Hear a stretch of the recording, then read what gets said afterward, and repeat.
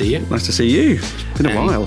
I know, it has been a while. And we were saying before, this is, a nice way for me to use some lighting setups and stuff like that, which is probably a good, a good opportunity that we're speaking today in that respect. Can you tell us a little bit where we are? So just to give some, some impact to where we are. So we're just outside Stowmarket? Yeah, just outside Stowmarket. And essentially home studio, or I suppose, home studio as much as anything.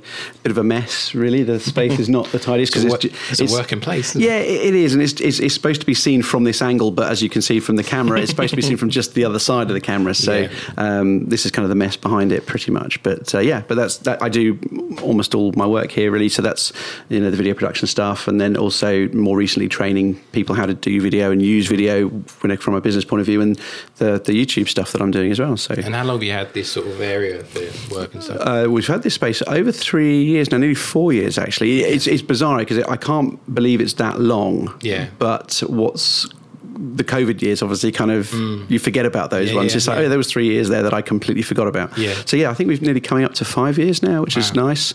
And it's very nice to have a space. It does help, and actually it's interesting because I always relate the cleanliness of my office and the state of it to kind of, what we're talking about today a little bit in terms of your headspace. If you're working and your office is nice and tidy and everything's been put away properly, all of a sudden my headspace, you walk in the morning, you go, okay, I know where I'm going. Whereas when you walk in and there's stuff everywhere, and if you've been up, I'm up late the night previous, you come in and you go, oh my gosh. Yeah. Last night's dinner's still over here. So, that's not good. And all of a sudden your headspace is kind of thrown a little bit. So it's quite interesting actually how it kind of reflects your state of mind. Yeah, it does have an impact. I know myself that if I need to have like a clear desk, even if anything else behind me is like crazy, I need to have that space in front of me that's clear or, just minimal. Yeah. Because I think there's a lot to say in that, if for myself, if my space is messy, I'm not going into that piece of work or whatever with the right kind of mind. And if it's something that you need to concentrate on as well, I think the more distractions that are here, there's just way more opportunity to suddenly go, oh, hang on, what was I doing? Okay, right, I'll come back to that. And say, oh, there's something over here now, and be completely distracted by all this stuff in front of you if it's not focused on your task. And it's why I try and actually, with my phone, I try and put it out of reach. Out of the way, so it's way out, because again, I just need to look at that, and I come back, and then 5 minutes later, I'm still looking on the phone, and I haven't actually picked it up for the right reason. So it's one of those things, but it's amazing. It's a nice little space. It's kind of a way to just lock out the work at least and put it somewhere else, because it's not the main sort of house where we live. So at least that way it's disconnected enough. Although I think probably my other half will disagree that it's not quite just, she probably would prefer a little short drive in between, because I suppose anybody who can empathise with this, when you're working from home, the difficulty is a lot of the time, especially when you're working for yourself and you're responsible for all of the bits and pieces that happen at work, maybe not, even if you're working for someone else, you need that time in between leaving work to getting home to suddenly realise, actually, I've just decompressed, I've let all that stuff go, and now I can be partner, dad, whoever it is I need to be now, rather than the person who's still got all that rubbish because someone just emailed me late with a request for doing something and I didn't get it done or whatever. And unfortunately, I think because it's quite close, it doesn't quite necessarily give me enough time to decompress properly. Whereas when I used to work out of Ipswich, it was a question of having a good half an hour drive. It pros and cons of both, isn't it? Yeah. Well, because the thing is, if I needed to stay a bit later, I could here. Whereas if I needed to stay later there, you really felt you were digging into your time. And equally, it's just traffic and travel, and the time that you're saving there is it's interesting because you think, oh, I've saved a load of time. I'm not sitting in the car doing nothing. But I think actually, when you're sitting in the car thinking you're doing nothing and you've got your music on and just you're letting stuff go, that's actually really valuable time. Especially when you've got a busy household to come home to. And that's just one of those things, again, that you maybe don't realise the importance of until you're not doing it anymore. And then again, the ability to disconnect and compartmentalise and say that's work, that's home. But when they're very close and one and the same, I'd imagine there's probably a lot of people who'll empathise, if they're working, out of their kitchen table, it's all very well and good whilst they're in work, but then when the kitchen space gets invaded because family come home from school and all the rest of it, all of a sudden it's very hard to go, hang on, is this work or is this home life? And actually I'm still doing something, and it must be quite tricky. So, and likewise with the kids, I think it takes a while for the kids to understand that, if you're working out of a kitchen or a dining room or something like that, that you're not available in that time because they visually see you, and they just think, and I think it takes a while, and I think a lot of people went through that over sort of COVID, from having to work from home, and sort of the trappings of all that. But no, it's great that you've got this space, and I'm guessing that the creation of this, or the setting up with this, came from kind of wanting that kind of space to kind of separation of work and sort of life, or a little bit. I think it was an opportunity that came up because this was essentially a dilapidated stable block that was not doing anything really apart from housing firewood and like an old tractor and stuff like that that the farmers use next door. And they were like, oh, we need to do something with this because it's about to fall over. What would you like us to do with it? At the time, my mum said, oh, it was one of those tongue-in-cheek moments. She goes, well, Alex will have a studio put in there. And they went, all right. And we went, oh, okay, we've sort of shot ourselves in the foot there because now we've got to be responsible for this extra space. But actually, it's very reasonable value. They've sort of been able to help us with. And I had an input in where I wanted things, and which was nice, but then I've completely realised that I'm no good at any of that stuff because I've put everything in the wrong place. So I put plugs over here and stuff, and then I was like, oh, I actually need them over there. But it's one of those, and people joke that it's very narrow, so it's a bit like the corridor, and ideally it would be a little bit wider to give me a bit more space. But it does help because, as I say, and as I say to a lot of my clients, if you're going to be doing video and stuff regularly like that, where you need to produce content on the regular, then you need to have a space where you can have stuff sort of set up and left. Because if you don't, you'll never do anything. You'll just walk in and go, oh, setting all this stuff up takes far too long. I'm not going to do anything today. Whereas if it's there and all you have to do is turn on a button and start talking to the camera, at least you've got a better chance. So I think, in that regard, when someone said, oh, you can have a space which is your own and private, and there's no extra noise, there's no kind of because I was sharing an office before, so as good as that was, there was always something else going on. So even having private conversations on the phone, or especially when it came to sort of video calls now, I know you can use headphones and stuff, but it just there was always someone around, and it was nice as you say, to have this space, because it does just allow you to shut off the rest of the world a little bit and go, right, okay, can focus on these tasks or whatever it is. And actually, I think from my mother, I was going to laugh because I probably shouldn't admit to this, but it's like, sometimes you just come in here to go, oh, okay, I need some headspace. I just need a moment to think about something. So there might be the odd occasion where it's like, I'm just going to go check that the broadband's working. And I need something for tomorrow. Just take a bit longer than I actually needed to just do that. Well, I think we all need that decompression time. And I think, when you have children, you both need that space at different times, don't you? Yeah. When your partner's probably got her area where she likes to go and something she likes to do, and so it's kind of important to have that. So the work that you do is around a video production and that kind of stuff, and kind of looking back to when you were younger. Was that something that was it something that was born out of that time, or is that did that come in later on, or? Yeah, do you know, it did. But what is interesting is, again, because I think it does tie into the conversation that we're sort of having here, is that I suppose when I was younger, one of the things I really enjoyed doing, and actually I've always enjoyed doing, is going to the pictures or the cinema. Pictures, as my dad used to call it, but. And that was always great because it was this escapism. It was a way of just getting away from whatever was going on. And not to say that it wasn't a terrible sort of childhood upbringing, school life, or things like that. It was, I think it was okay. But, we all suffered probably, and actually probably at the time, kind of being brought up in sort of the 80s, early 90s, I think probably we weren't ever allowed to explore some of those feelings. It was a case of pull yourself together, so, okay, well, that's great advice for a curtain, but not for me, and I think sometimes you didn't realise that actually there were some complex emotions there that you weren't really allowed to explore. But what was great is that the cinema was a great way of just going, just let it all go. You can actually put yourself in this other person's world for a little while. You can just forget about it.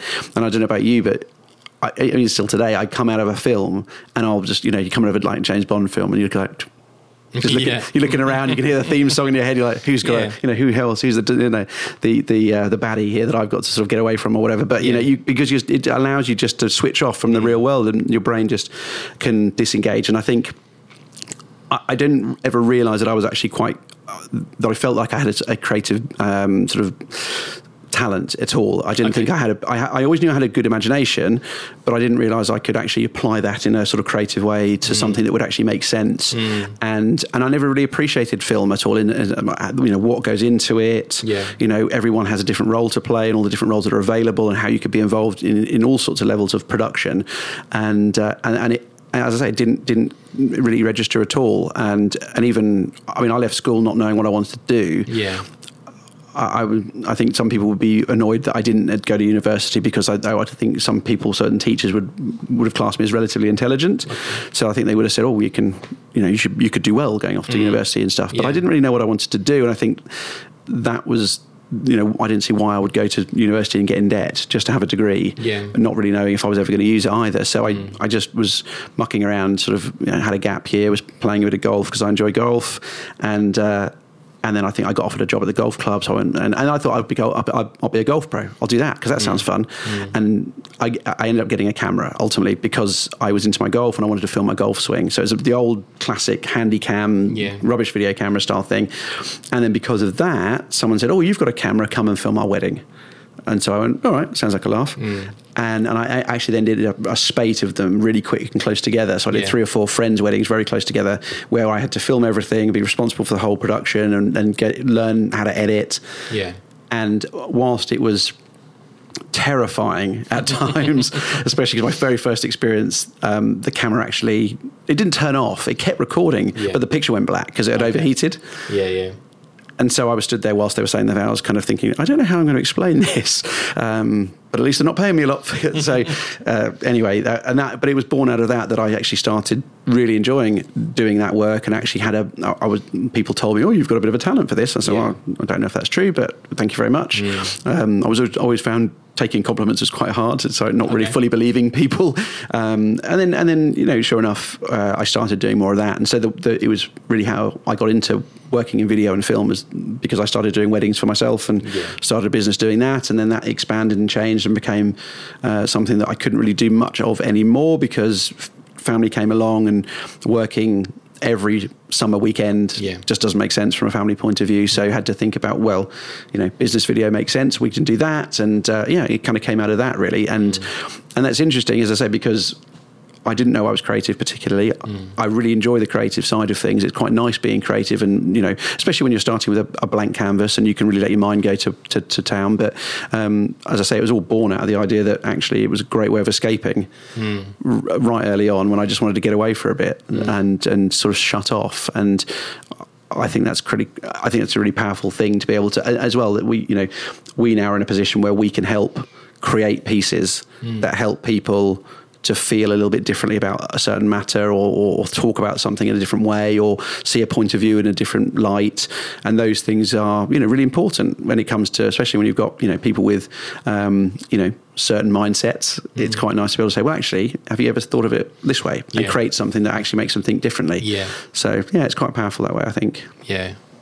And sort of just going back on what you said there, when you thought like through school, you weren't quite sure at that time what you wanted to do, and that creativity wasn't something that you kind of stepped into. I guess there's a couple of things. I think for the sort of period that we went to school, unlike today, there's lots of kind of media-led options that people can go and do. And for me, especially, if I think back to that time, you could do media studies or something if you were at high school, but there wasn't the sort of multimedia options that we have around all different sorts of niches and that kind of thing. So I think it was a little bit different. And I think that's why, because when I speak to a lot of people that are of similar age, they seem to have kind of got to that stuff a bit later, just when the technology started to kick in. And unlike today, where you can pretty much do something from primary school and move on.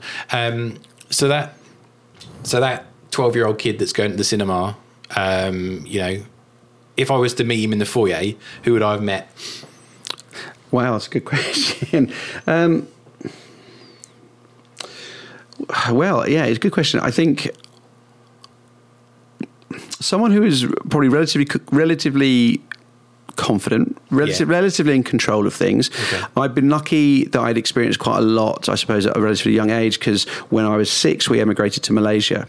So we moved, we didn't seem like anything at the time, but actually when you think back, you're like, actually quite a young age, we completely moved to a different country that, was English speaking to a degree, but but there was a massive difference in culture, whether everything was very, very different. Food, people, religion, every language was different. So everything was very different.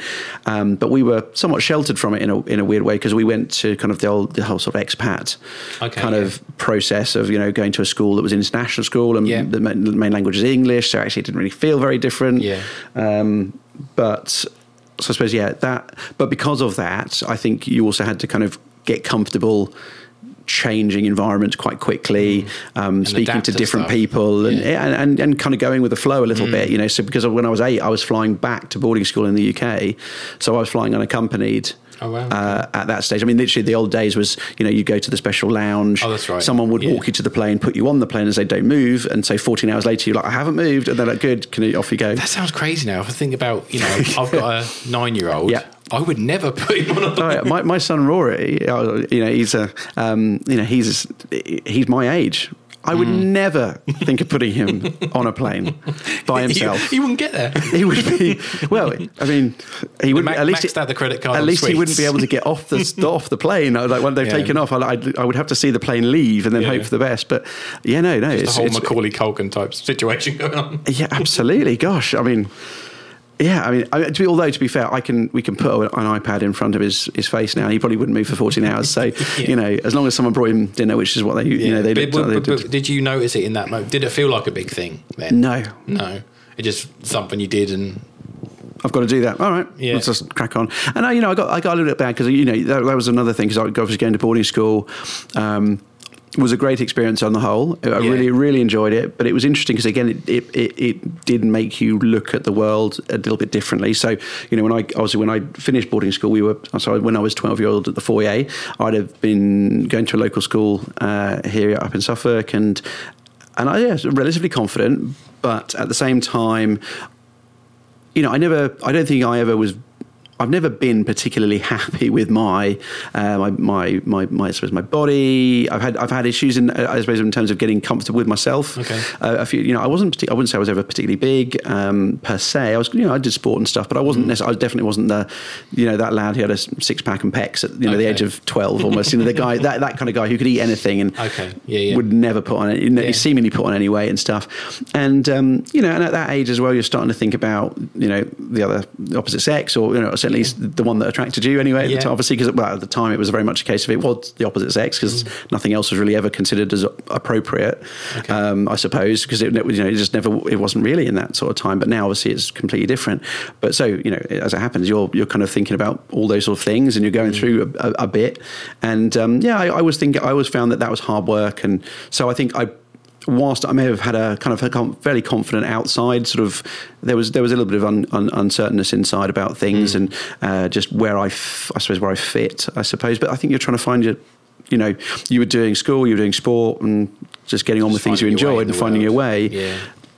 But I think when you think back about it now, you kind of think, actually, having asked the question, you go, okay, maybe I was a little bit, I was confident, but maybe had reservations about certain things. And I think maybe that's everything. Someone always feels that way. A young boy at 12 going to a school disco, guys on one side, girls on the other side, no one really dancing, and it's like, this is ridiculous when you think back. But actually, crikey, if you'd just been the first guy over the dance floor, mate, you'd have had the choice to. You only had to be the bravest one to go over first. Huh? But and then you just never thought like that. You just watch someone else get embarrassed first. I don't know about you, but I think as soon as I had my children, it made me think more about my schooling. If that makes sense, because you start to kind of relive that vicariously through them, and you see their experiences, and you can't help but think back, and and that kind of can bring back some memories about how things have changed, how things are completely different now, and it is quite a lot, with that kind of setting of the kind of the boarding school and that kind of stuff. you know, certainly from my perspective at school, there didn't seem to be an outlet for those kind of conversations. If we were to feel in any way that we wanted to chat about that kind of stuff, it, you know, wasn't, you know, nowadays, you know, my kids were having those conversations in primary school, you know, or they're doing meditation and yoga. Or they've got time aside for mindfulness. Stuff like that. Which is amazing. But throughout that period, was it a case of just trying to just battle on and deal with things as and when they came up yourself? Or did you have any friends or anything to sort of, you know, or was it just kind of like a, you know? Well, I think this is the interesting thing.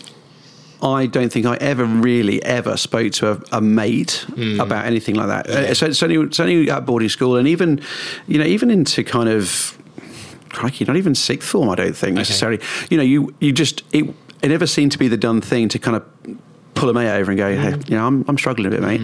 Could we have a chat? Yeah, of course. Because I think people thought of it a certain way. There was a kind of stigma attached to kind of, you know, showing that side of yourself. Not to say that you couldn't maybe have those conversations with family. You know, mum and dad have always been supportive and ready to chat, and those kind of, you know, they were always open, sort of always way, helpful in those ways, and actually always quite open as well.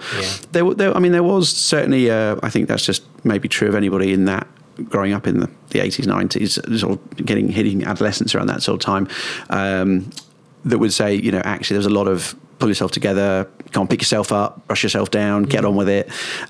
Which, do you know what? It's funny because I don't necessarily think that's a bad thing. There is a real value to being resilient in life. There's a real value to being able to say, do you know what? Actually, I can take these knocks. I can brush myself off. I can get back up. I can keep walking forward. And as long as I keep doing that, I'll be all right. So I think it's very easy for us to kind of go, oh, that's the wrong thing. You shouldn't do that. You should never do that anymore.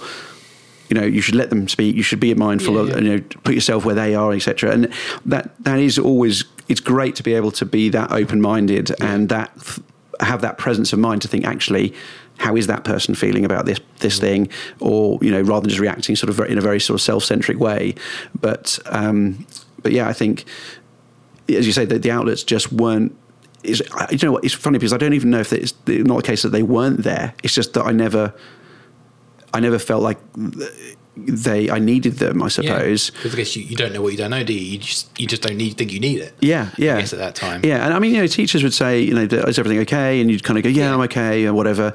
And it's, maybe he's homesick and those kind of things. Yeah, you know, that's another factor, isn't it? You know, because you were there pretty much on your own anyway. You know, It wasn't the case that you were coming home at 3:30 and. You know. No, absolutely, and there was a lot of trust actually in as far as boarding school is concerned, because, you know, normally you'd say, something's happening at school. You go to mum and dad and say, this is happening. Is this what's happening? Should this be happening? Because it's an absolutely normal and total sort of specific example. But we had a medical at school, so which was, you know, the doctor was there, and because obviously it's something that you would have normally done at home, but you'd have gone to your family GP. But you know, little boys, we went in, and the doctor sort of checked us over, made sure we were okay, and, you know, we had the cough test, and you know, check the spine, look at you, make sure you're not colourblind when you're looking at the coloured dots on them. The whole thing, we had like a little medical basically when we were younger to make sure everything was fine. And I think that was obviously the school's responsibility to make sure that we were well looked after and were healthy and cared for and whatnot. And obviously, it was, as I said, it was the sort of thing that you would have done with your parents. Normally, and it would have been no problem because mum and dad would have been there. But all of a sudden, you were just lined up in your dressing gowns, going, right, in you go. See this gentleman here, and he's a doctor, and have a chat. And you're like, okay, fine. In I go. And you never really until many years later, kind of thought back and went, that could have been a bit, you know, I was quite trusting because you don't know what, you know, to expect. Did mum and dad say I could actually, was that sanctioned? Is that allowed? Sounds like, you know, the sort of quite an adult situation to be in, isn't it? And that might, you know, I wasn't there, but it might have been the case for a lot of other things, appointments and meetings. And, you know, do you think that, you know, kids that go to that kind of schooling are treated more as an adult earlier on, do you think, than kids at other schools? It's an interesting one, I think, there, because from what I've experienced, I suppose, with my lot and their primary school experience, which I suppose is relatively close to what it would have been for me. I think with boarding school, it's quite distinct actually, and even seeing this at the other school that I went on to, where I wasn't a boarder up in Suffolk, it's almost as if there's two different places. Yeah. So daytime, it's school time. It's school, very much a school environment. Whereas actually when past 5 o'clock and everyone else has gone home or whatever it is, it's very much the boarders. They have boarders tea. They do their prep, and then they have playtime or sort of time when they can go out and sort of mix with other people, and then before they have to go back to bed. Yeah. So actually, then it becomes like it's almost like they have the ability to switch that off and go, this is now house. This is home time. This is family. Yeah. So actually, the behaviour is a little bit different. And are you treated like adults? I don't know. I mean, certainly when we got to sixth form, we are basically treated like adults because, at the school I was at, there was a pub at the school. Wow, so we were allowed to, it was a sixth form bar we could go up to and we could sit and have drinks and play pool because they would rather us do that than be somewhere else.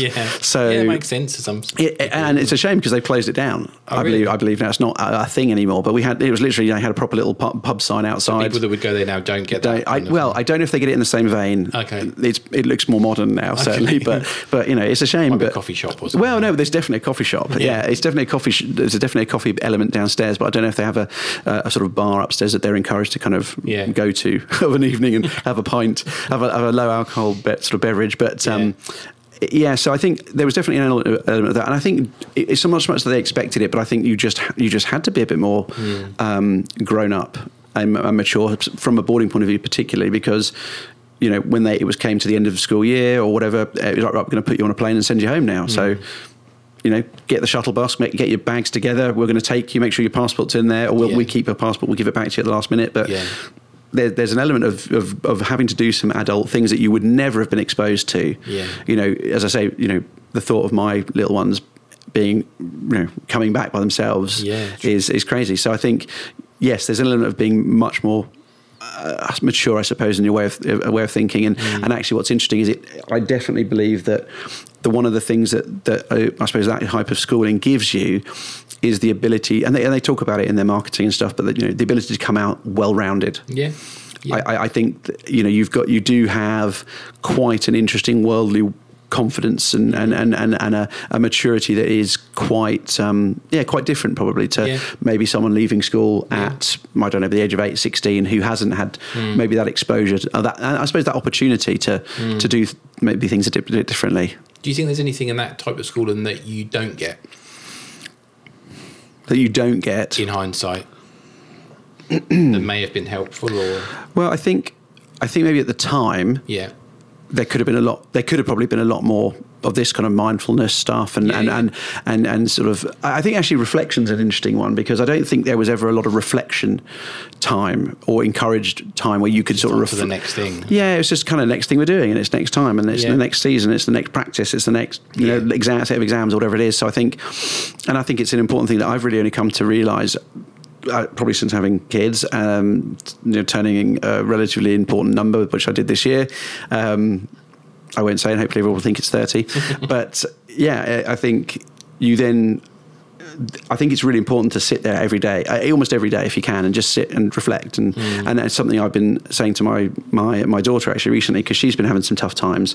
And I think I said, look, you've got to just sit every day and reflect and think back to the day. Actually, was it, as bad as you thought it might have been? Yeah. Or was there some good stuff in there too?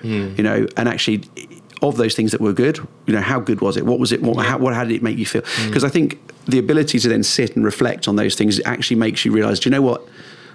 It wasn't quite so bad. Or maybe, or maybe, do you know what? It was great, and I haven't given myself enough credit for how good that was. And again, you do that with business now as well. I speak to a business coach every now and we always say, look, we need a session of reflection where we just need to sit, take that last quarter in. Did you hit your goals? Yes, you did. If you did, give yourself a big pat on the back. Yeah. If you didn't, maybe why not? Was there things you could have done differently? Yeah. I think that's one thing that probably we never had, that we could have had. And that's, I suppose, I link that to mindfulness, where you just sit without and what was interesting actually is back then there was no excuse to not. Whereas now we've got so much distraction. Yeah, oh God, yeah. Social media, mobile devices that can do all sorts of stuff. We had don't even think we had snakes back then, you know. So for those people who remember snakes, on the old Nokia 3210 or whatever. But I mean, that was quite advanced. That was towards the end of my school. So, you know, we never really. Just to say, that's the snakes on a phone, not actual boa constrictor. Yes, I know it was a nice school, but you say that in Malaysia, we had lots of snakes visiting. We had a python that we had to remove once or twice. We had multiple monkeys coming into the campus. Wow. Yeah, because there was a lot to deal with as a kid. There was quite a lot. People selling stuff through fences. Okay. Literally, we had I'm not Jamie Oliver, but but there were the people selling like juice drinks through the fence and stuff to make a living, and we would we'd go and spend. But yeah, there's lots to sort of deal with. But you know, but no, we didn't reflect enough, and as I said, there was no excuse because the distractions weren't there. We could have easily had an hour of the day, you know, not even an hour, but you know, even 5 minutes we could have had just to sit back and go, what was the day like, you know? And I think that's something that's become. I think because it's become more of a forefront and people are thinking about it more. Yeah. It's become a thing that people are now saying, actually, we should take a few minutes. Yeah. You know, even the watches now remind you to stand up, breathe, think, and just take a moment. Yeah. You know, and it doesn't have to be a lot of time. That's the thing, does it? But it's amazing how much of an impact it can make just to, you know, actually move, in terms of readiness for the next day, just allowing yourself to clear your clutter before you go to bed, so that when you shut off properly rather than taking it to bed with you. And that's one of those things. So I think, do I not get anything? I suppose the argument is that type of schooling. It's interesting. I had this conversation actually when I did a bit of work for a school like that. I said, look, don't tell me your selling point is that you're going to give us a great education, because that's what everybody's going to say. You know, from a academical point of view, everyone's going to expect to get a good grade. When they're paying that kind of money, they're going to expect good grades. Yeah. That's a minimum. I think what I would want to know as a parent is my child safe? Do they feel secure? Are they able to express themselves and be comfortable? And are the right mechanisms in place and processes and people in place to make sure that they've got this time if they need it. They've got the support if they need it. And, you know, show me those things. Yeah. Be a school that shows me that you can look after my child as well as I can look after them, or think I could look after them if they were here with me. And so I suppose there's maybe a responsibility and an obligation at a school like that. I would expect that stuff to be, you know, because there's not an argument to say, we're struggling for funds here, or people. I'm sure they could find relevant people or train the right people, so that, you know, if you're going through that level of school, I think you should come out with a really good understanding of, you know, how you're feeling in yourself, and be able to kind of, you know, not only, I suppose, self-analyze, but also, you know, be understanding of people around you as well. Whereas, and I think it's not to say that weirdly, I don't think it's necessarily like the other school, you know, sort of state or government funded schools. It's not their fault that they can't do that, but because I appreciate they've got lots of resources and constraints, and there's so much is pushed towards academics. But actually, and actually, we have witnessed that they do make efforts. You know, they do try very hard, but you know, they don't always. Unfortunately, they're not always gifted the opportunity of, because they also haven't got the kids for that long. Whereas if you think boarding schools, they have them. They're there 24/7, so they have this additional time where they can maybe impact and help them in that way. So maybe it's just that, but so yeah. I mean, I didn't feel like I was missing out, but then I suppose it's only now when you look back you go, well, maybe I was actually. Was there a time, you know, when I've asked a lot of people this question, and some people can remember a time and some people can't. Was there a time when you were kind of first aware of your own mental health? So to give you an example, so some of the conversations I've had, people just kind of went through, noticed they were feeling a little bit off, and it was only a little bit later they found out. But was there a time when you sort of mindful of that there was something up? Yeah, I think there's a sort of a thing that's popped straight into my head. So I think that obviously is kind of the best way of, you know, you go with what your first thought was. I can remember probably when I was around mid-teens, 15, 16 kind of time. And as you say, maybe at the time I didn't realise quite how sort of impactful it was, but But maybe now looking back, you go, actually, I probably was quite depressed then, maybe. Yeah. And it was, as I say, it was around the whole kind of confidence, not really feeling like you kind of were right, or not, you know, just you kind of wishing you know, I look better or fitter or stronger or whatever, or, you know, hotter, so that, you know, because I never really had like lots of, I suppose. So I didn't really have lots of girlfriends at school, things like that. It was just kind of, you know, I had one or two, and I wasn't very confident in that way. Yeah. Partly because I don't know if I felt very confident about myself. Sure. And I think there was times where I did feel pretty low. Like I didn't feel like I had particularly any friends that I could talk to, and I didn't feel like anybody particularly wanted me in terms of, you know, desirable. You know, I didn't think there was anyone out there who's going, cool, you know, I'd like to have a chat with Alex. I don't think there was anything like that. And I remember feeling I got quite upset about it and thinking, you know, I don't understand it, because I feel like I'm a nice guy. I feel like I'm nice. I feel like I'm funny. I feel like I'd be caring, but just I need someone to give us a chance, kind of thing. So and frustrated. It was a frustration, but I think it became a depression, because I remember a specific time where I was sat in my room at night, sort of quite late on, kind of struggling maybe to sleep, and this is maybe dating me a bit, but I was listening to Savage Garden. Okay, yeah. And they had a particular song on their, I think it's the album, it's called Affirmation, called Crash and Burn. Okay.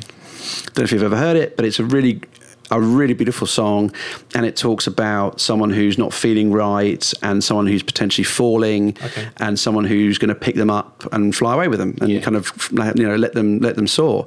And I think that just hit a bell. And I remember just breaking into tears and thinking, Jesus, that's quite deep. And that's the moment I'm thinking back to now, is that I remember sitting there thinking, cool, I feel proper low, but this song is kind of something that's maybe giving me a little bit of hope. Yeah, it feels like there will be someone will come along and pick me up, and then it'll be fine. And you know, I don't know actually if there was actually one person, or if it was like a collective of people, or just a feeling of being picked up, and you know. But it was just, I suppose not that it necessarily I didn't immediately go, it's better. Yeah. Just again, it was, I suppose, that attitude of one foot in front of the other, keep going, and things will work out. And I suppose that resilience helped. But that moment definitely, I think, and now particularly, I think, I was probably quite depressed there actually. And I wouldn't have known why. Yeah. And I don't know if that's just general teen angst, and it's like, well, everybody felt that, Alex, you know, or whether actually you were feeling a bit more than just that. But that's probably when I was first aware of it. It's very personal, isn't it? And I think the only person that knows how you felt that time was you at that time. So was it more of a case of kind of leaning into things like music and film, or those kind of things in those moments where you felt like that, to kind of work you through? Or absolutely. So again, certain films, certain bands, certain songs, you know, all those things were, because I think they do help, because obviously a lot of the time those things are made and created by people who have struggled or gone through those things themselves, and it's their outlet, their way of getting out these feelings. And I think, you know, a lot of people have their song or one of their songs where they'll really, you know, connect to it emotionally, and they'll think, actually, you know, that was a really powerful song for this reason. It takes me right back here when I think that. But there'll be other songs that pick them up when they need picking up, and reminding them that the world's okay. And actually, there's just, you know, a case of again being strong, and remembering that actually there's plenty to be proud of and happy with, and just, you know, embracing and realizing that it's, you know, just So I think, I suppose it wasn't anything in particular, but, you know, I just used to love film. I used you know, anytime I got opportunities to watch films, you just watch films to escape a little bit, or TV shows, you know, because again, there's an element of losing yourself and just not thinking about anything else. I don't have to worry about any of that stuff until this finishes. And also because you'd see stuff in there, and you know, it's a bit like, I suppose people talk about it now like representation, in terms of, if you see someone up on the screen who's struggling, but they get over it, then I can do it too, even if it's not real. You know, so because obviously you feel like, well, that's come from somewhere, you know, someone's had that feeling and there's a story out there where someone has had that problem and they've got over it, and, you know, if they can, I can probably do it too. So it's kind of going from thinking it's only happening to you and you're the only person that's going through it in that moment, to recognise and that, you know, there are other people that are having a similar experience. And absolutely. And I think that's interesting too, because when it comes to like business, for example, you start your own business as you're out doing your own thing, and you don't really know, because a lot of the time you start a business because you love doing a thing, but not because you love the business bit. And then you go, crikey, I feel pretty bad about this, because is this how everybody else does it? I don't know. And it's not until you start talking to people that you go, oh, I've had that problem. Oh, well, how did you get over it? Oh, cool. And then all of a sudden, they've had that problem as well. And you go, actually, it's not just us. It's not just me. It's everybody's struggling with it. And actually, weirdly, I cope with it really well compared to some of these other people. So I should, pat myself on the back again and say, well done, because they've really struggled with it. So again, this is the whole point about talking. This is the whole reason why I think this is something I wanted to come on and do, because I think it's so important that you do have that time to reflect, but you also find an outlet, whatever that might be, and talk about it with someone, and actually not to have a space where you've got nothing's taboo. Say anything and anything to anyone. Just get it out, however you're feeling, and trying to make it a space where no one's judging each other. And if it's just one person or multiple people, whatever you want to do, and just get that stuff out. So I think, and so what you're doing here is championing that is massive, because, well, I've got a few, I would say now a few select friends who I can, I think they've experienced enough as well now that they've gone through things, and not bad things, but they totally understand. Empathy that and in some cases they have gone through things, but you can phone them up and just go. Okay. Yeah. And it's the whole. It was that thing. I think it's a real. I think it's a really interesting point, because hey Ross, how you doing? Do you mean how are you doing? Okay. Yeah. Or do you want me just to say I'm fine? because that's how much. So, hey, I haven't seen you for ages. How are you doing? Have you got 10 hours? But would you like me to actually sit there and say, I'm struggling, to be honest? Or do you want me to go, yeah, great, fine, and carry on with our lives? So I sometimes feel like, when I'm trying now to make it a point of, when I say to someone, how are you doing? Yeah. I'm very happy for you to say I'm struggling at the minute, Alex, because I'll be able. Then my reaction would be, okay, well, listen, I can't talk about it right now. Let's talk about it another time, or I can spare 10 minutes. Let's go and have a chat, because I'd rather know. It's a genuine question. How are you doing? It's not a passing, and if you don't want to share, if someone just wants to keep going, I'm fine, that's not a problem. But I want people to know that there's an opportunity to actually let go of some emotion if they want to. And how do you think is the best way to kind of approach that? Because if you're, if you're quite open to have that conversation with someone, you want someone to open up. Is it the case that you show vulnerability first so they feel more comfortable? Or is it a case of like just saying, look, just to let you know, if you ever feel, what would be your kind of approach in that, do you think? So I suppose it depends on their reaction. Okay. So if they go fine, but they're saying it with like glassy teared eyes and sort of wibbling top lip, I'm thinking I don't think you are. Yeah. I might challenge that and say, oh cool, are you sure? Because you're saying one thing, but your body's saying something else. And it depends on how well I know them, of course, as well. I suppose to feel how confident I feel like I could. How maybe not so much cheeky, but how I could sort of put that back to them. But you're sure, make sure, and then I suppose I think. I suppose it's just wanting someone to know that there is a chance. When I say how are you doing, let's make it a genuine how are you doing. And if you want to share, then great. And again, as you say, it's like I appreciate it's none of my business. Yeah. At all, but if you want to have a chat, you can. And again, if they start to open up and say, "Oh, it's something with school," you say, "No, I totally get it." And then, as you say, if you can offer up something yourself, I think that's always going to start creating a safer place. If you can show someone that you're willing to share yourself. And offer up a piece of your experience, and not in a sort of selfish, oh, look at me way, or kind of, this is all about me situation. It's more of a,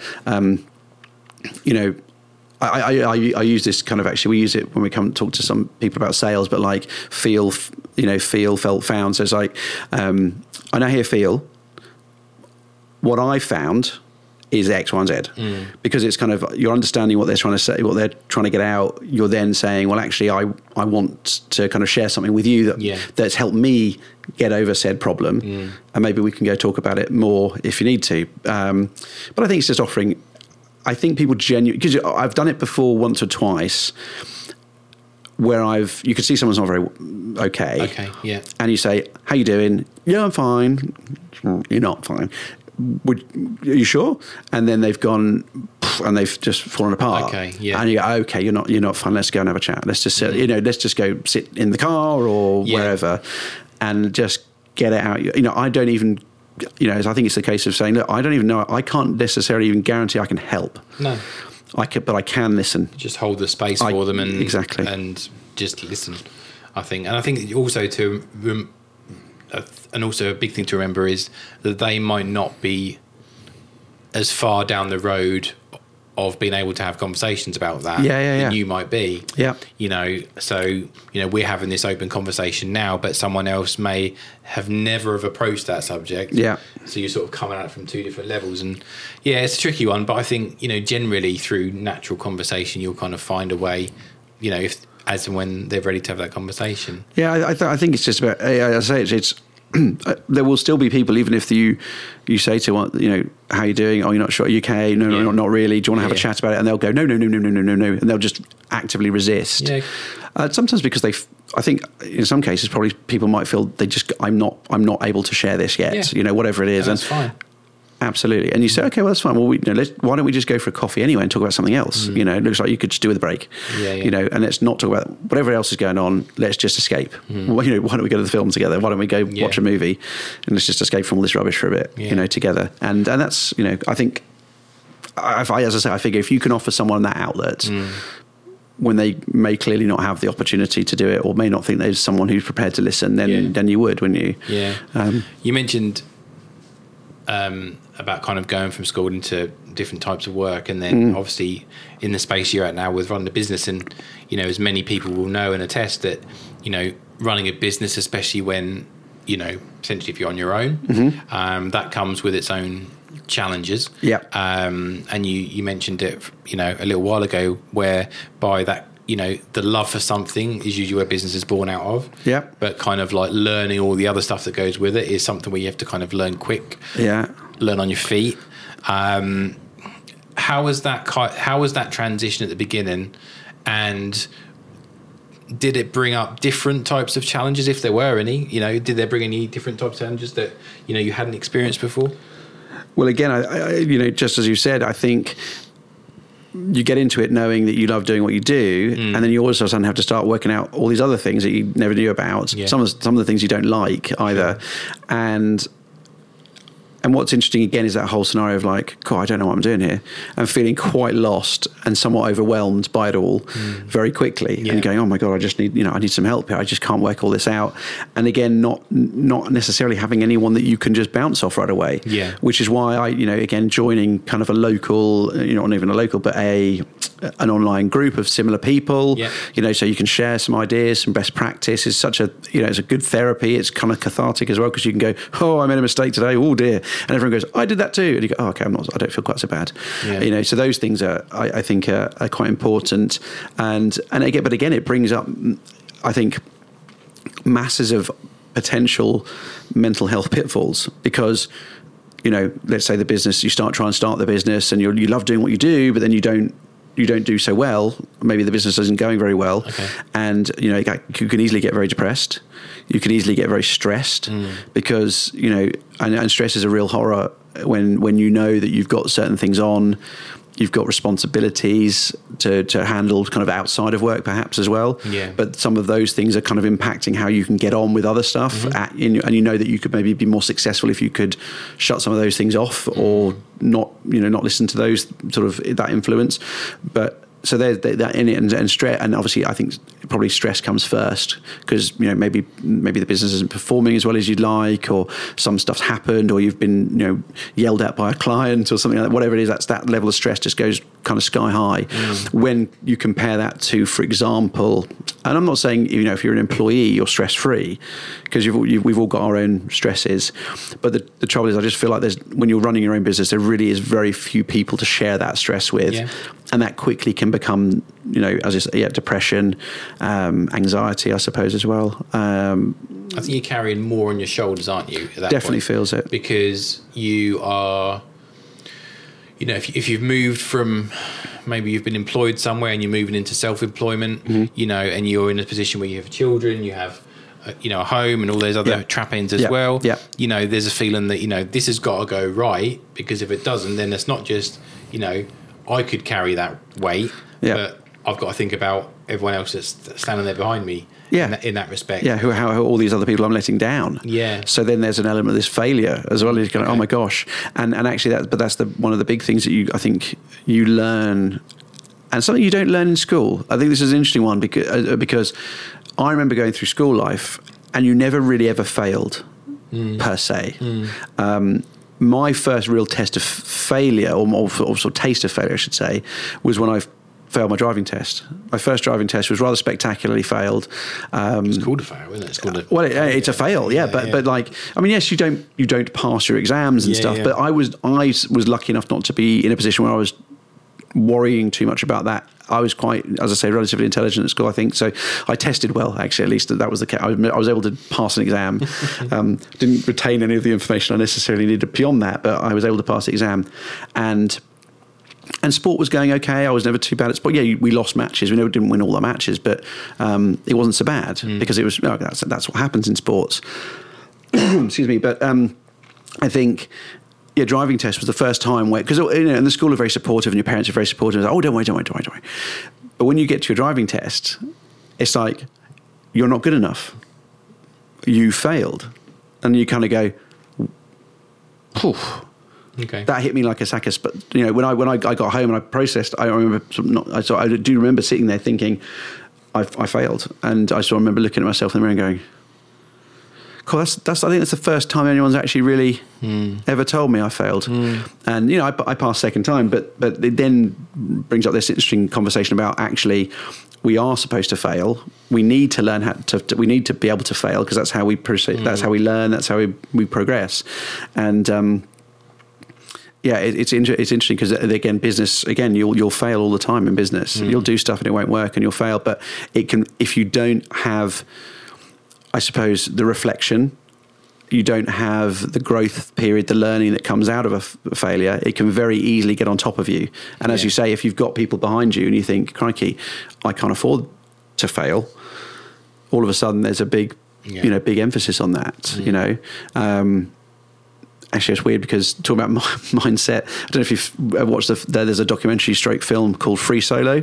I haven't seen it, no. It's a very well worth piece of watch, and especially about someone's mindset, because it's basically about a chap called Alex Honnold, who is a very fantastic climber, but he free climbs, so free solos, which was basically climbing a rock face without a rope at all, and he climbs the full summit of I think it's El Capitan in Yosemite National Park, and it's ridiculous. It's so big, and his mindset is unbelievable. I mean, unbelievable. He knows that failure at any point in his next however many hours results in his death. Yeah.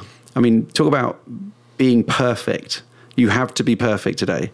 And you then apply that to a normal business setting or a family setting. It's like, if I am not perfect today, someone dies. Poof, that's just like amazing mindset. It's unbelievable. But weirdly, that he seems to feed off that that environment. His biggest stress is the fact that people are watching him, and he doesn't want his friends to see him. He's made his peace with the fact that that could happen. But I just think it's interesting because it's a mindset thing that, again, I think as you're maybe if you're new to business, you're often unaware of some of the pitfalls, unaware of some of the potential things until they sort of slap you in the face and you go, oh my gosh. And then it's very, very easy for you to get, disenchanted. And then the worst thing is that you fall out of love of the thing that you got to do the business with in the first place. You know, you actually find it's, you know, almost tastes bitter in your mouth when you come to talk about it, rather than, you know, something that you enjoy doing, which is what you got into it because you love doing it. So, well, and that in itself is, I think, a hard thing to take mentally, because, you know, I really used to enjoy this, and now I kind of hate it. Like, that's a big transition, you know. So I think that's probably quite an interesting transition, you know, in the mindset of kind of going into business and learning how to, again, adapt to all these things. And it's only when people actually kind of say to you, oh, have you thought about X, Y, and Z? Yeah. Have you thought about reflecting? Have you thought about failure is okay because it means you're learning? You go, oh, no, I suppose I just got really upset about it before, you know, or frustrated. Yeah. And I think, you know, when I've spoken to other people who worked in kind of like creative fields, you know, their ability to manage the stress of sometimes rejection or sometimes criticism or sometimes things of, because, you know, it's such a personal thing when you're creating something. Yeah. What would be your kind of words of encouragement or words of advice for anyone else in kind of creative fields that has challenges with that, you know, having like that feedback? Or well, I mean, I think, well, you know, I mean, feedback from a paying customer can always be quite hurtful. Obviously they're disappointed because they haven't seemingly got, you know, their value isn't sort of been met, or their expectations have been met. I think that's an interesting one. Is just managing people's expectations for a start is a big thing. But and it's, as you say, it's tough because, as you say, creatively, you're putting a lot of yourself into the project at the same time. It's never ever quite sort of so cold, especially with this. I think with the creative thing, maybe, I don't know, maybe someone else who's not creative or not in a creative field can say different, but maybe it's relative. But certainly I feel that you put a lot of effort into it, and you really, really put some passion behind some of the projects that worked on. Certainly in my field, last decade or whatever it was, shooting weddings. You know, that's a very personal moment. It's a very intimate moment in people's lives. You know, they could only invite so many people to be at their wedding because of numbers and budget, but yet I'm there and I'm allowed to be doing this stuff. So, okay, that's a key thing, and I need to sort of respect that and make sure that this is documented as well as I can, and really put the time and effort to make it really lovely. And, you know, you at the end you go, cool, I'm happy with that. Send it to the customer, and this is, you know, translate to business stuff as well. And then they come back going, yeah, we don't love it. And you kind of go, and you momentarily you feel slightly crushed. And you go, okay. And as you say, it's that, how do we handle that? How do we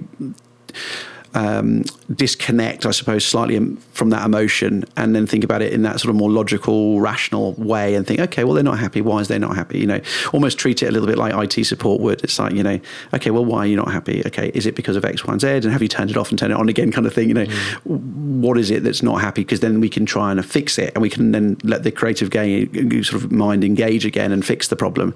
But because you're so engaged, it is tough. I think I really just learnt to be happy with what I was sending out in myself. And I used to always, I had what I would call my sort of client filter. It would be, I'd run it through, I'd literally send it to a friend of mine, and I'd say, take a watch of this. And if they came back saying amazing, or I thought I wish I was there, or whatever, you know, when it's in the sort of terms of wedding, then I would know it was pretty good, probably. Yeah.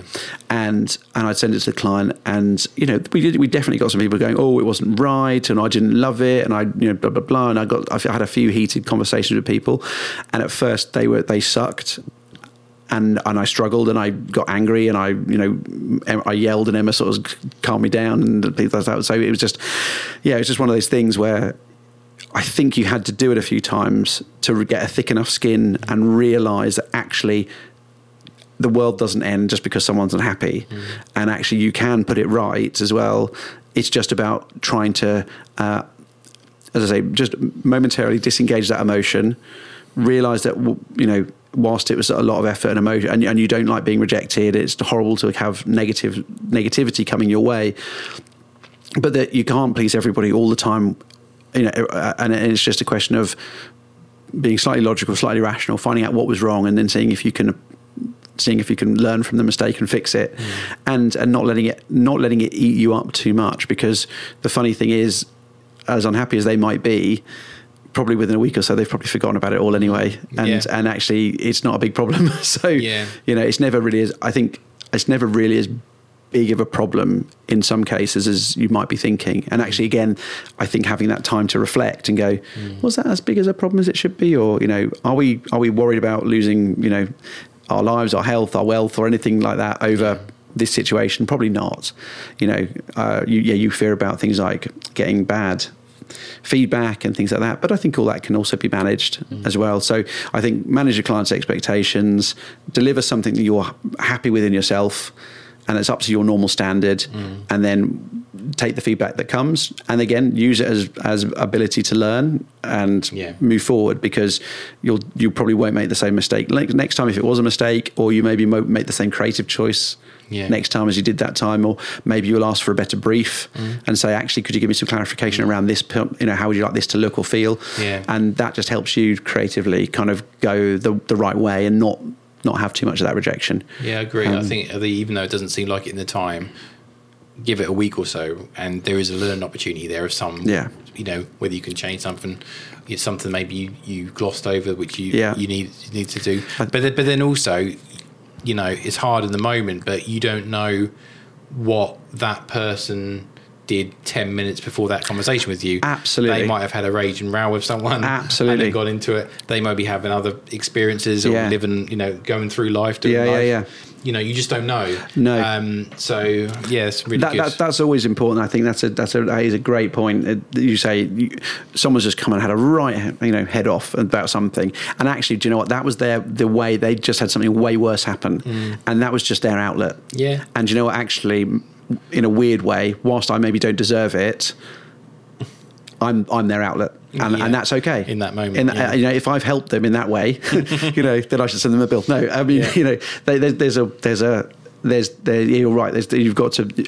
You know what? I find that's a tricky one sometimes. Not tricky, but frustrating, because I would like to say that certainly more now, I am one of those people that likes to see those sides of the other sides of the coin. So what does that person think at this point in time? Okay. Why are they angry at me particularly? Or why is something going, what's happened to them? Or what's the other environmental factor or whatever it is? Yeah.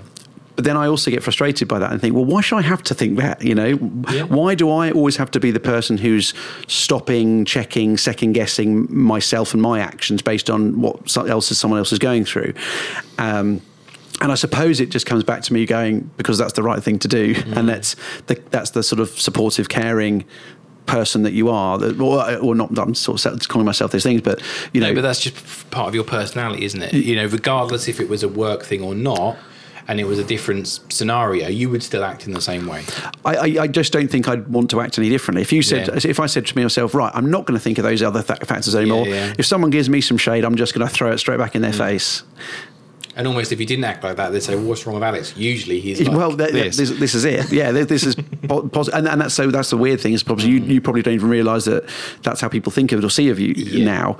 But that's the way you've just sort of reacted. Whereas, maybe you probably know, everyone knows that friend who, if you go and give them hell, they won't just go, I wonder what's wrong with Alex today. They'll just go, and they'll just chuck it straight back at you. Yeah. So I think, as I say, it's a frustrating one, but you're right. I think everyone's got their own stuff going on, and we've all got so much seemingly more going on now. I think people's lives have got busier. Yeah. I think there's more stimulus going on. There's input from everywhere. And because a lot of it is text based as well. You've got someone who's just there's no tone. Who's just shot you a WhatsApp message which sounds really sharp. Yeah. And you didn't even say please, and then you're really annoyed with that person, and you walk straight into a meeting. I think that's the beauty of voice notes now. At least you can put some tone around it, and you could, put some. Although I always used to feel like the English language is pretty amazing, and actually I think you can convey tone, especially with emojis and things like that. Now, I think you can convey, or should be able to convey tone. But, some people you don't even know if they're being sarcastic at times. Yeah. Even if they said it to your face. So I think. I suppose people would always say, Alex, you say way more than needs to be said sometimes. When you could say it in a sentence, but you always give us a paragraph.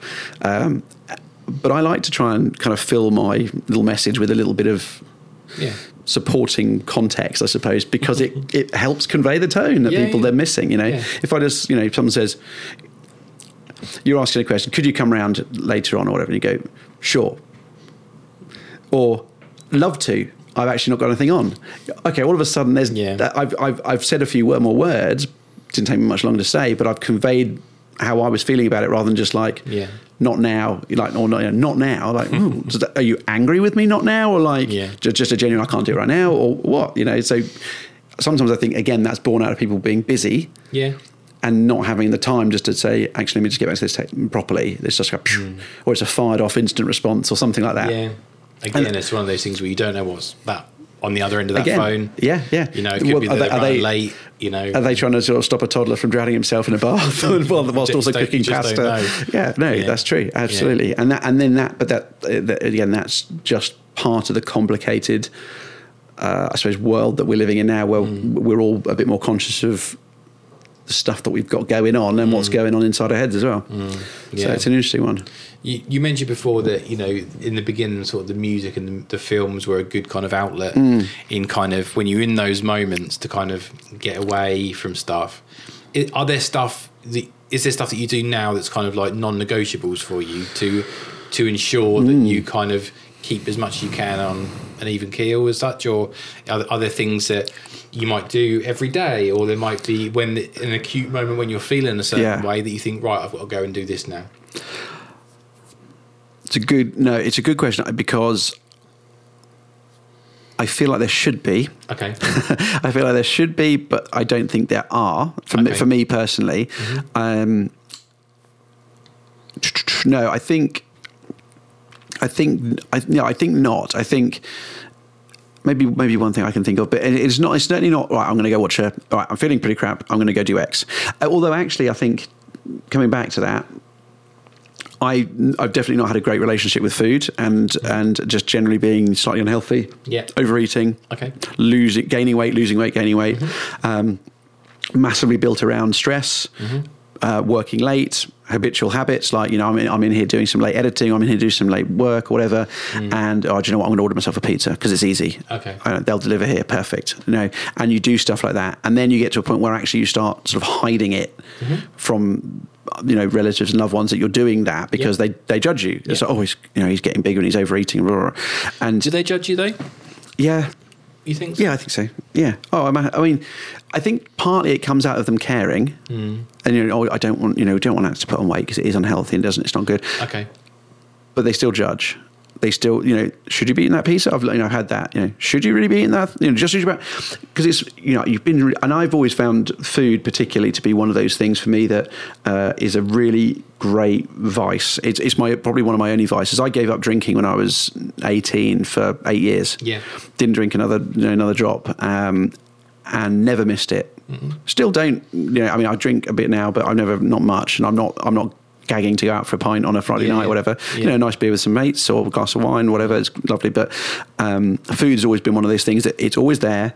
It's something we have to have. Yeah. And there's a lot of sort of social accessibility to it. It's like, let's go have something to eat. Let's go, all this sort of stuff. And convenience, a lot of the convenience stuff is not healthy for you either. So it's very easy to get into bad habits. It's very easy to associate eating some nice stuff that you enjoy when you're feeling bad. Okay. So I think in that regard, actually, when I felt rubbish sometimes or felt stressed or angry, I would definitely I would go to some food and just have something, which is stupid because for the moment you're having it, you're going, yippee, loving this. And then the second you finish it and you're putting the wrapper in the bin or whatever, you're going, why did I do that? It doesn't help me in my goal of trying to be healthier, lose weight, feel better about myself. Okay. It doesn't help you at all with any of that stuff. It's actually negative. It's actually a detriment to all that. It's putting you further away from your goals that you had. But it does do something at that moment. It's soothing something. It's giving you... There is a purpose to that in that. It's that kind of weird. Yeah. Oh, I don't know if it's cathartic, but yeah, and that's the point. Is that you've just had that sort of stressy, horrible moment, or whatever it is, and weirdly, it can be the flip side too. Yeah. So it can be like, I'm happy. I've just signed a deal. I've just done something well. I've got some great feedback. Let's go celebrate. Okay. Mm-hmm. And we'll celebrate with the bad stuff, or whatever. And you're in that moment where you've kind of. You're happy with yourself in the fact that you've made that decision. You've decided, I'm going to take the accountability and responsibility to have this thing, to eat this, whatever it is, pizza, kebab, whatever it is, insert your food of choice here. And and then someone comes around and goes, just as you're about to sort of, you know, satisfy that itch, and someone goes, should you be eating that?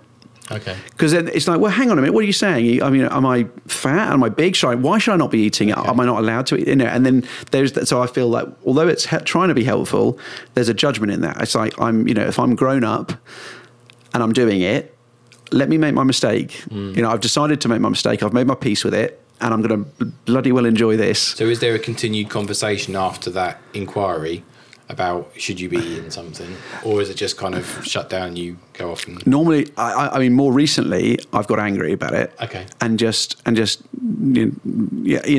go away. Let me just do my thing. And often in more harsher terms. But, you know, I think I've said to people in the past, I said, look, I appreciate that's coming from a place of love, I hope. I appreciate, you know, maybe I'm getting bigger or it's becoming a habit that I'm doing this. But that's not the way to support me when it comes to this sort of stuff. Okay. You know, I suppose the best thing that you can do to help me is not point it out. Let me get on with it to some degree. But then we'll find another way to sort of raise the question. Okay. Like, you know, I don't know whether it's, you know, just encourage more healthy stuff, or, you know, let's not put such unhealthy things in the cupboard, or, you know, I suppose things like that. It is tricky though, because it becomes a bit of an addiction. And like, as we know with a lot of other addictions, and people have, you know, clearly sort of documented in these things, when you become addicted to certain ways and habits, it's very hard to sort of see the light through the trees. And so you don't listen to reason all the time. I had a family member who, you know, suffered with an eating disorder, and the difficulty with that was it was kind of more the other way. And I mean, that one it's interesting because, again, that person is always, you know, there's a medical term for it. There's lots of help and support.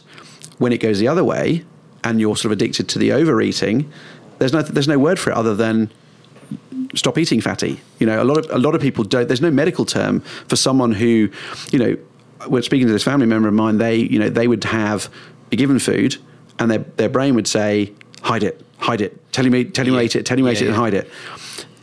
The reverse is true. I definitely experienced this, whether it's an actual condition or not. You know, you're going down the shopping supermarket, and the brain's going, put it in the trolley. And you're like, no, I can't. I couldn't possibly. Put it in the trolley. I couldn't possibly. And then you do. And then it's like, hooray, I've done it. And then the other one's like, why are you doing that? And it's like, put it back. And like, no, don't put it back. And then you kind of go, and you do it anyway, and you go and buy it and you eat it. And you kind of, you know, there's that definite struggle internally. But instead of sort of taking the food, not eating it and hiding it, you're taking the food, eating it, and then hiding the evidence of it. Yeah. So there's a genuine, you know, disorder there, but it's related to the other side of the field, which is not, you know, as commonly supported in society, you know, as the other one. The other one, people get really worried about it, but the other way will be just as detrimental to your health. It is now supported, and there are ways in which you can get help around that. So, but do you not think that the stigma of it is way worse? I don't know. I think because it's such it's a personal thing, and I don't think, you know, firstly, thank you for having the conversation, because I think especially with men and, you know, overeating, binge eating disorders, it's not in the forefront of conversations. And I think for starters, that's something that needs to be addressed and put forward more. But I think it's starting to become more of a thing as more people start having conversations like the ones that we have now. Yeah, absolutely. But yeah, and I think I suppose that's what I think it was important to mention, because there is more support, but I still feel like the support that's there is coming. You know, you're talking about things like, you know, I suppose it is all support in some way, but it's not. There's still people, you know, you generally, if you saw somebody, I suppose, who was, you know, having a problem with a particular eating disorder, you know, they didn't look well, you'd probably say, oh my gosh. Whereas a lot of men, particularly, between themselves, you know, someone's a bit bigger than they should be, they just, all right, mate, you're a bit fat, aren't you? Or, there's a lot of that stuff. A lot of in-teasing, I suppose, like, oh, get away, you fat git, and something. That is always thrown out as an insult. Okay.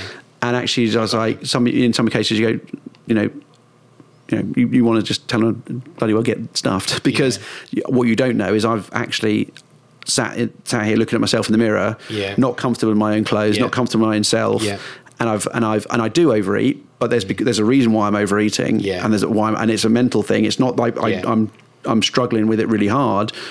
But when I leave, but then I've got myself to a point where I'm relatively comfortable. I walk out the door, and the first thing you say is, "Cool, you've put on some weight, mate." Okay. Cool, well, I had one guy once come up and tap me on the tummy and go, "You're doing well for yourself, aren't you?" Okay. And it's like, you quite want to punch you in the face, frankly.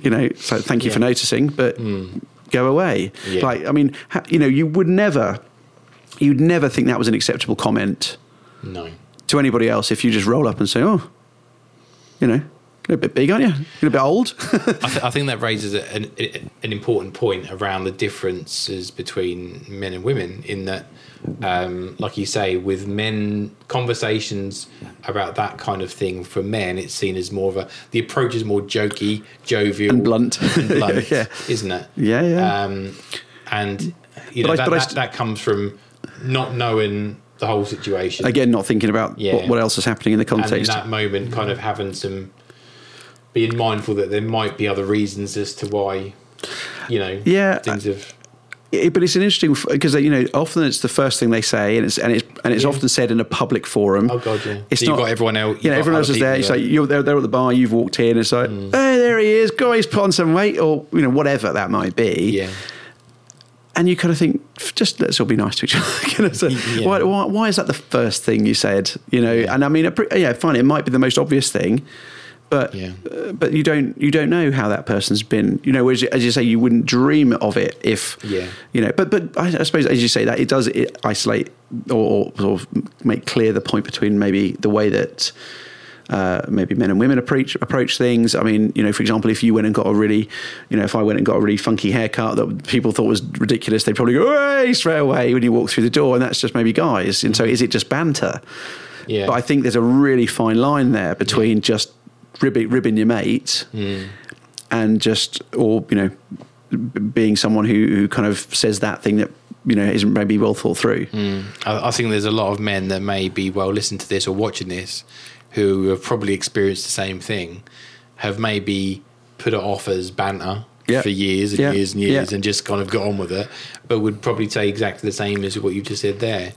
In that that does hurt, and it does kind of when it's in front of people and it's in a public environment, you just want to feel like you want to shrivel up. And it's the one thing you're probably hoping that nobody notices. It's like, can we just have a nice night and enjoy ourselves and not talk about that stuff that's going on, and just, or, the fact that I'm, look bigger or different or whatever. And especially when it comes from people who aren't bigger themselves, I suppose, necessarily, for example, or who don't maybe seem to be struggling with their weight or physique, and generally quite confident people, and just and off they go, and you think, oh, it really stuck. If it was someone else who was, I don't know, for example, if it was someone who's bigger than me, and who was kind of saying, "Oh, you're almost as big as me, mate," kind of making it a joke about themselves, I feel that's more banter, because they kind of they're actually saying that they're just as bad or worse. It's like, it's not you out by yourself looking bigger or worse or changing or getting, being different. So I think that again, this comes back to our perception,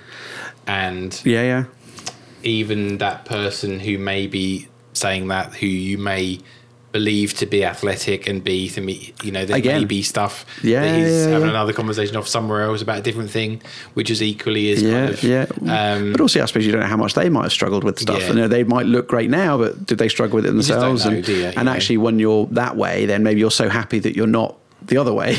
You kind of can't help yourself, but kind of let it comes out. Maybe you express yourself in that way. But I suppose, and also, as you say, it's I get told off a lot for overthinking everything. You're overthinking it. It's like, well, what am I supposed to do? Not just like, and you're right. It's like there's stuff I think generally you can work out what banter is and what's not banter. And I've always been quite good, I feel, at just going, and laughing stuff off and just ignoring it. And a lot of the time it goes away. Thereafter, it's like an initial shot, and you kind of forget about it after that, maybe. But I'm sure there are a lot of people who get really hurt by some of those comments and things that people say, and they don't or can't shrug them off perhaps as easily. And I think again, I think I've seen a change more recently, perhaps, where people are just generally a little bit more. Maybe it's just because of getting older, the peer group is a bit different, and we're all realizing that we're changing.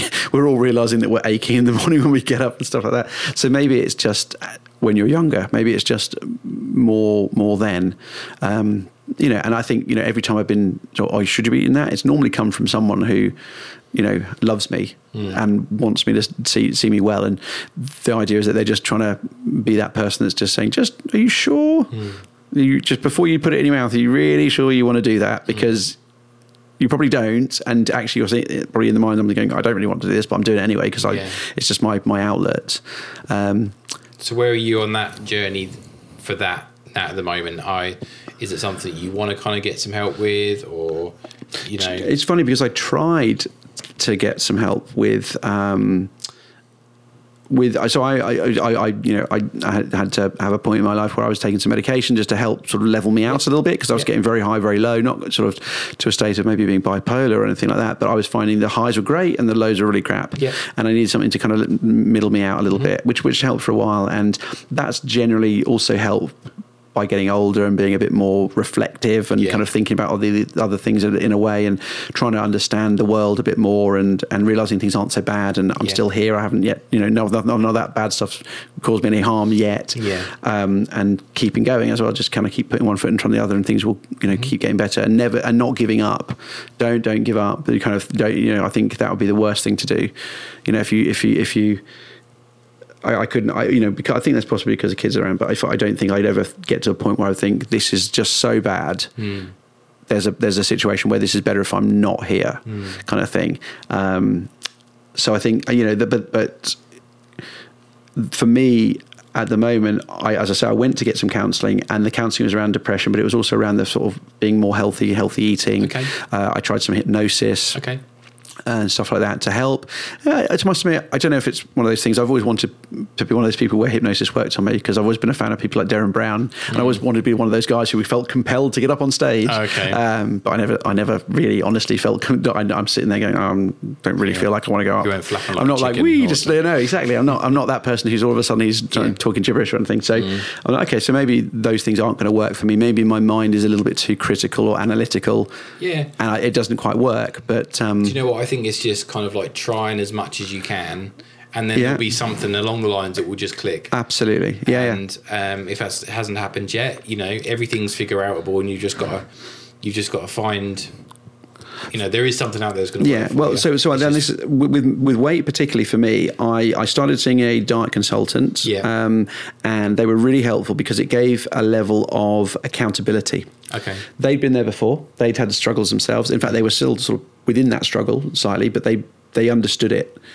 And it was so helpful to go to someone and talk to them and say, hey, because his joke was, or not joke, but his kind of experience was, he had a client of his come in. So he's the diet consultant, and his client came in, and his client said, oh, I thought you were supposed to look more like your after picture than your before picture. And he went, and that was painful, no doubt. And, so it's interesting because you say you've been there and you go through those things, and you were able to have that accountability because, you knew that at the end of the week you were going to have a chat, and he was going to say, how have you got on? And you go, well, actually not great. Or you could, and you think, actually I could try and hide something from him and not tell him. But what's the benefit in that? He knows I'm probably not been, we'll get on the scales, and if I've not lost 3 pounds, he'll know I've not been perfect. So, because if you're, on this particular kind of diet that I was using, if you're not, you should be losing about 3 pounds if you're doing it properly. Which sounds like a lot, but actually it's not really. It kind of adds up really nicely. And I've had really great success on it, and some not. But there was no point me trying to cheat this guy or cheat myself ultimately by saying, I've done really well this week, and jump on the scales. It's like, how have you come? You've put weight on then, because was there something else going on? But that was really helpful because it was talking it through. Weekly accountability, which meant that I always knew there was like a check. Before I have X, snack or this thing or whatever, I'll just, do I want to do it? Am I happy to explain myself at the end of the week? So that was really helpful. And finding that actually the habit, breaking the habit of feeling like you needed to have something before you went to bed, or going to bed a bit earlier because then you didn't feel like you needed to eat something because you weren't hungry again because you just had your dinner. And once you get through that, the first few days, it kind of becomes a lot easier. And all of a sudden, the flick of a switch is amazing, because whereas before I would struggle to maybe, late night, had a meeting with a client late, getting home late, haven't had anything to eat, go past the drive-through, you'd almost certainly stop. But actually, after those first few days of saying no, realizing that there was something more important that you were working towards and that it wouldn't take much longer to get there, and foregoing that stop this time, 3 days later, you've gone on the scales and hang on, I've lost 3 pounds, I've lost 5 pounds, I've lost 10 pounds. All of a sudden it's adding up. All of a sudden, that ability, that strength in your mind to be resilient and say, don't need to stop. Even if it's late, it's not, I've got something else. I've got another plan. I can go home and have a yogurt or a banana or a piece of fruit or whatever it is. Something else I can put in place, which will still be as enjoyable. Food doesn't have to be this kind of all encompassing thing. It's literally fuel for my body. Yeah. It's not, and sometimes it can be fun stuff, but the point is it's just the mind switch, the mindset switches so quickly, just because you've made a couple of real conscious efforts of progressing towards the goal that you want. You're seeing some results, and you're realizing that actually it doesn't take that much extra effort, and all of a sudden everything else becomes a lot easier. And I'd imagine that's the same for people who want to get up to go to the gym and become fitter. If you get up 4 mornings in a row at 6 o'clock in the morning, and you go out for your run or go to the gym or whatever it is, all of a sudden I'm sure that 5th, 6th, 7th day becomes a lot easier, because you've done it before, you've felt great having done it, you've seen some results already because you don't feel quite as horrible, and all of a sudden it's really easy to get going. So from a mindset point of view, I think I'm in a relatively good place at the minute. I've put some weight on recently, so I know I need to kind of get my mindset going again and flip the switch, but I feel like I'm quite well equipped with the tools specifically for that now, to be able to kind of. So I don't speak to the consultant necessarily anymore, because it was a relatively large expense. But that was one of those things where I said, well, I want to invest in myself. If I'm going to invest in anything in my life, I may as well invest in my own health. And so it made sense. And I feel like we got to a point where I knew enough about how I was seeing these things to kind of make sense of it without needing someone there to be accountable for, or to essentially. So it's just that process, isn't it? You have to, as you say, you go through, you find what that one thing. And I think for me, it was that I just needed to break the habit, which meant making the change. I think that's the thing. Someone said to me once, if you're happy with things how they are, do nothing. Yeah. If you want to make something different, you've got to change what you're doing. Yeah. And then it's a case of, well, what do I want to change, and how do I change it? Yeah. You mentioned before, you've got your kids now.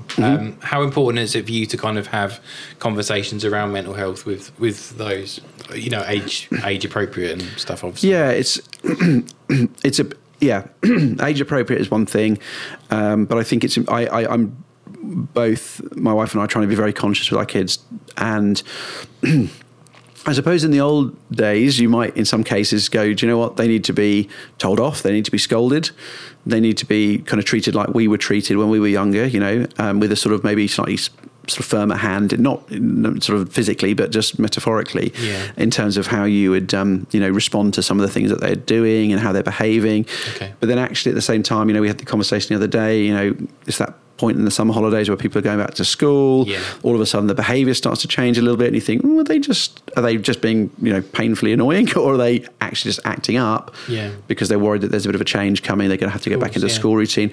And so trying to be mindful of that is something that we are trying to do as parents, but it is difficult at times, because you get short yourself. You find that you are struggling maybe to cope with all the other stuff, the trappings of being a parent, for example, and they come in and you just don't quite follow through, in the way that you'd like to, and you shout or you don't, I suppose, tell them that they're being stupid or anything like that. But you just not as maybe supportive as you could be. But I think it's very important that we do, now that we know more about this sort of stuff. I think ultimately it's about equipping the kids with the right tools themselves to start thinking about these things for themselves. So we as I said, we recently went through some slightly unpleasant stuff with my daughter, and it was hard. It was really hard because we were watching her struggle with some really powerful stuff. Okay. We were having to ask her to be incredibly strong mentally, and she was unbelievable. She coped with it really well. It's quite sort of emotional to think about it really when you look back, and I think that's what made us realise that we had to do something about it and had to try and address it with her. We discussed the idea of actually taking her to see a child therapist. Okay. Because we suddenly realised that maybe we may not be equipped with the right skills and tools to really truly isolate what the problem is here and how we can fix it. We might need to see someone who knows what's actually happening here and how and can see what's happening. But there was basically, she was not happy going into school for a few reasons, and I'm sure people will empathise. But it wasn't the school itself. It wasn't that. It was just a particular peer group. They weren't clicking. There was a lot of strong personalities, and unfortunately, our little one was just one of the ones that kind of got singled out as a result, but in quite nasty ways at times. And she'd come home and she'd be really upset and she'd cry and it would make us cry, and it was really hard to see. I mean, when it's happened to you, you can kind of be tough, if or you can kind of you can kind of take it, but it's really hard when it's happening to a little one that you really love. And we were saying, look, at the time it was like she was saying, I don't want to be here. And we were like, well, okay, before we do something quite dramatic and move you, can we just see if there's another process? We talked to the school, and they were somewhat helpful in the fact that they were there and they listened to some degree, but we struggled to get our point across, and they were sort of making it out that actually, we're not going to address this as this problem. We're going to deal with, your daughter not being resilient enough or being oversensitive. And that really hit home, and I was like, that's not right. We shouldn't be in a world where, we're telling this girl who's got emotions that she's too sensitive, and she's too in touch with her emotions and her feelings. That's not fair. There's something else needs to be happening. Maybe everybody else needs to be more aware of everyone else's feelings and be more mindful of what everyone else is going. But we got to a stage where, she didn't want to go to school particularly. You could tell we were going up the road and she'd just suddenly get really quiet and not be quite right. But she would put on a brave face and she would walk into school, and we would watch her walking into school, and we just knew full well she wasn't happy. And that was traumatizing at times. It really was, because you didn't feel like there was anything you could do. Just what can we do here apart from just wrap her up and take her away and not let her see anyone ever again? So it was really tough. And that was, and we eventually decided she needed to move schools, and that's what we've done. And the second we made that decision and we explained that's what was going to happen, we went and looked around another school. I remember breaking it. Oh, well, I suppose I kind of just managed to suck it back up a little bit because she was stood right there. But I remember, are you happy? You want to do this? And she nodded, massive smile on her face. And just the weight, I literally watched it leave her shoulders. And I think at that time I just broke down. I just went, this is the right thing to do. We have to do this for her. And as difficult as this might be for us, because there might be trickiness about logistics and timings and our schedule and all the rest of it, we'll have to make it work. We just have to make it work. So we, and then oddly, one of my son's kind of the other way at times. We're not sure if he seems to struggle. Sometimes he's very intelligent, but he does seem to struggle to concentrate on things. So we're not sure if there's an element of, not wanting to put a label on it, but kind of what you would class typically maybe as ADHD. If you want to let's sit and watch a film. There's no way we're getting through the first 5 minutes before he's up or moving or wriggling or doing something else. it's very, very rare that you can kind of get him to sit still about anything. And, he's got some challenges probably coming up because he's very intelligent, but I would say that he can be a bit socially awkward as well. Okay. Sports help wonderfully for that, actually, because we would literally have to peel him off our legs to push him into, a sport, in an environment that was new, particularly, in his first season playing rugby, well, both rugby and football.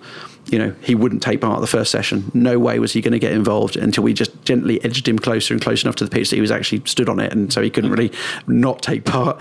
And his second session was much better. Third session was much better, and then he finished his first season, being the top scorer for his team. Coach, and in both cases, coach's player of the season, and he's come on so much as a result of that. So there's some massive.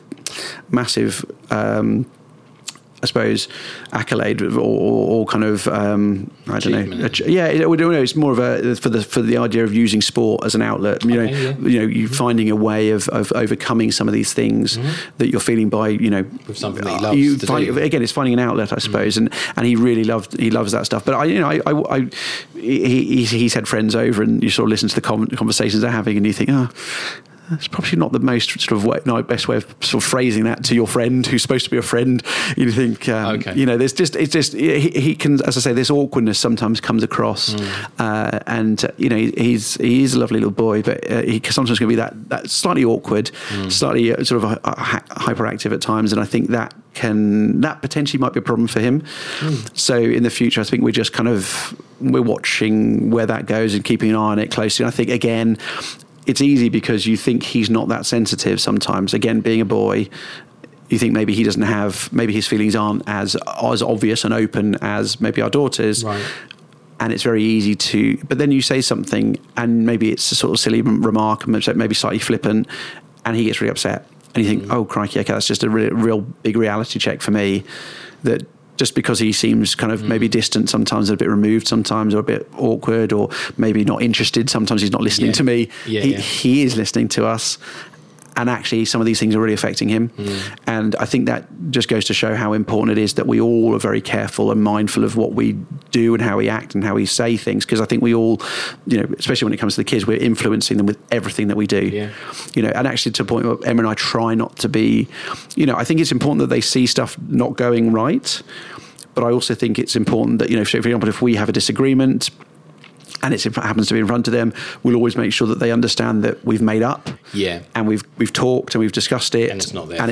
It's not their fault. It's not an issue. It's something else, and and I think that's important to kind of, and we're mindful to try not to be too negative in front of them. Just generally, I don't think you can not be completely negative or completely positive all the time, but I think it's about, again, trying to make sure that their environment, that their space that they're in is one that's filled with nice, good thinking, good thoughts, and actually, okay, you've got a challenge here, you've got a problem that you've got to overcome. Yeah. Let's think about how we can overcome that, and how we, or if you did make a mistake, how we learn from that mistake. Let's use every opportunity where we've not quite got the right result, and let's find a way of doing it better next time. And but yeah, it's interesting, because I think had they been brought up in the era that I was brought up in, it would have been completely different.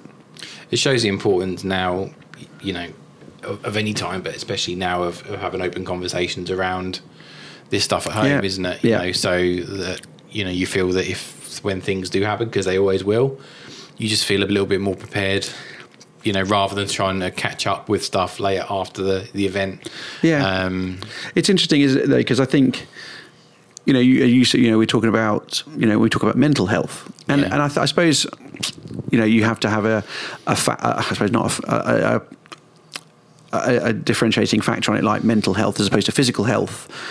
But I always think, and I talk about this sometimes with my family, is that actually shouldn't it just be called health?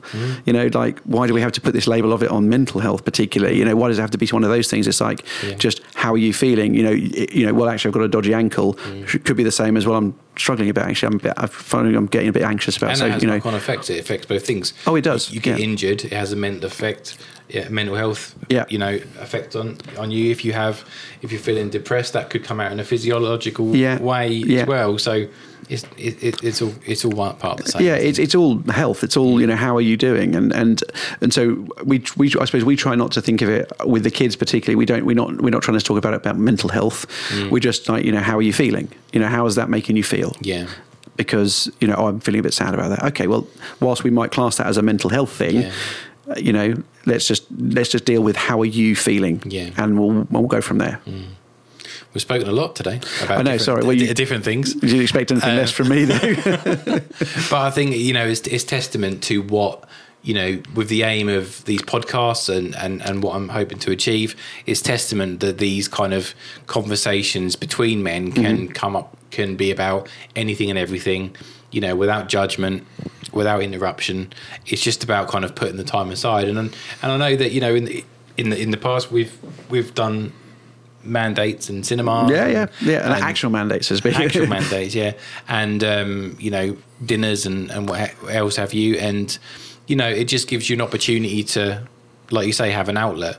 And you know, I think there are many people that watch this that do have those networks where they can go, but equally there's a lot of people that maybe don't have those, and it's just about kind of setting up the opportunity, not putting too much pressure around it, just say go and do something. Well, do you know, I think in our case, for example, I don't think, you know, us going to the cinema, us, you know, having something to eat, whatever it is, it was about just getting together, having a bit of a chat. How are you doing? How are we doing? You know, being able to speak to someone who's who's not someone who's directly related. You know, not because it's very hard sometimes. You know, partners don't always get it sometimes, especially when you want to talk maybe business or something like that. So, you know, maybe you've got a business outlet, maybe you've got a personal outlet, you know, maybe there's something that you just share a common bond in, whether that's, you know, love of going to the cinema or eating food or golf or gym or whatever it might be, and just finding that little setting and, you know, making that your little setting to kind of, and actually I don't think only now, and I'm now thinking about it, that actually those little, you know, those kind of opportunities where we got out together was a bit like therapy in some respects. You know, we didn't probably either really feel like it was a therapy thing, but the opportunity to share and kind of, you know, have someone else's thoughts on a matter or just say it, just actually get it out of your body and put it in someone else's direction and see how it sounds is quite interesting, because it's sometimes not until you say something out loud that you kind of realise, oh, that's the thing. Oh, that's affected me actually. You know, so, you know, and that's where it doesn't even have to be this thing. It doesn't have to be like, well, let's go and sit down and have a chat. No, it's just let's just go and do something and kind of. And the best thing about it, you can do it anywhere. It's free. You know, there's no real constraints or barriers to it. No. It's just finding someone, you know, finding either a friend or a colleague that you trust. And I think you'll be surprised as to, you know, what you'll find out about yourself, and likewise the other person, and how you can help them. Yeah, absolutely. And I think the element that you touched on it earlier about sharing a little bit of something that maybe you're going through in terms of relation to what they might be feeling, just not to sort of take it away from them and make it about you, but to be vulnerable together. And I don't mean vulnerable together in the kind of the way that people might kind of think of it, but, you know, vulnerable just means opening up and being completely honest with no social kind of filters or barriers around it. Just that's how I feel. How do you feel? And then it's just about being comfortable, isn't it? Yeah. And by you showing some vulnerability, just shows that, you know, I'm comfortable, but to be in a position where we can have this conversation. Yeah. If at any time you want to do the same. Yeah. Carry on. Hopefully you'll feel that we can. And equally, if you think I'm oversharing, please step in and let me know. But I don't think you can. I don't think you can. Yeah. I think that's the problem. That's been the problem for so long, is that people haven't. I hate to think, you know, the many, you know, family members and people back in the past, particularly from you know, guys, men, dads, fathers, you know, colleagues who just didn't speak out when they could have done and needed to and had the chance to, you know. Funny enough, there was a chap who I did some work with recently, my age, I should say, and I suppose, and he recently took his own life, and I wouldn't say he was close enough to be a friend necessarily, but I would, you know, a very good work friend maybe, and seemed like a great guy, family man, dad, doing well in his job, highly thought of, seemed like he had everything going, and unfortunately, you know, just read all of a sudden on Facebook one morning, you know, it all got to the point where he thought that's it. And that was that. And I just think, if you'd only had an inkling and you could have said, what's going on, mate? Yeah. And he could have just gone, and let it come. If you could have just been that person for that person and just made a difference, wouldn't that not be the best thing you'd done that day? I always think of it like The Green Mile, if you've seen that film. Yeah. Where obviously it's often physical in that film, but the manifestation is that entity is played by is it Michael Clark Duncan? Yeah. He basically takes away, he is that he's like the sort of empath who takes their problems onto himself, takes the pain away and he can bear it. He can be that, he can just shoulder it for enough time. And obviously eventually it kind of, the way that he takes so much on, it kind of overwhelms him. But the point is that, I think we all have a little bit of ability to just take some of that stuff off other people at times and shoulder a little bit of someone else's burden just for a little bit. And if you can do that for them, someone else will do it for you. And if we all think like that, then hopefully we'll have a situation where we're not talking about, in 10 years' time, how, things like suicide are the number one issue for men in their sort of 30s to 50s. I think that's a great way to wrap things up. Thanks for your time. No problem. Really appreciate it. No, thank you very much. Cheers. Cheers.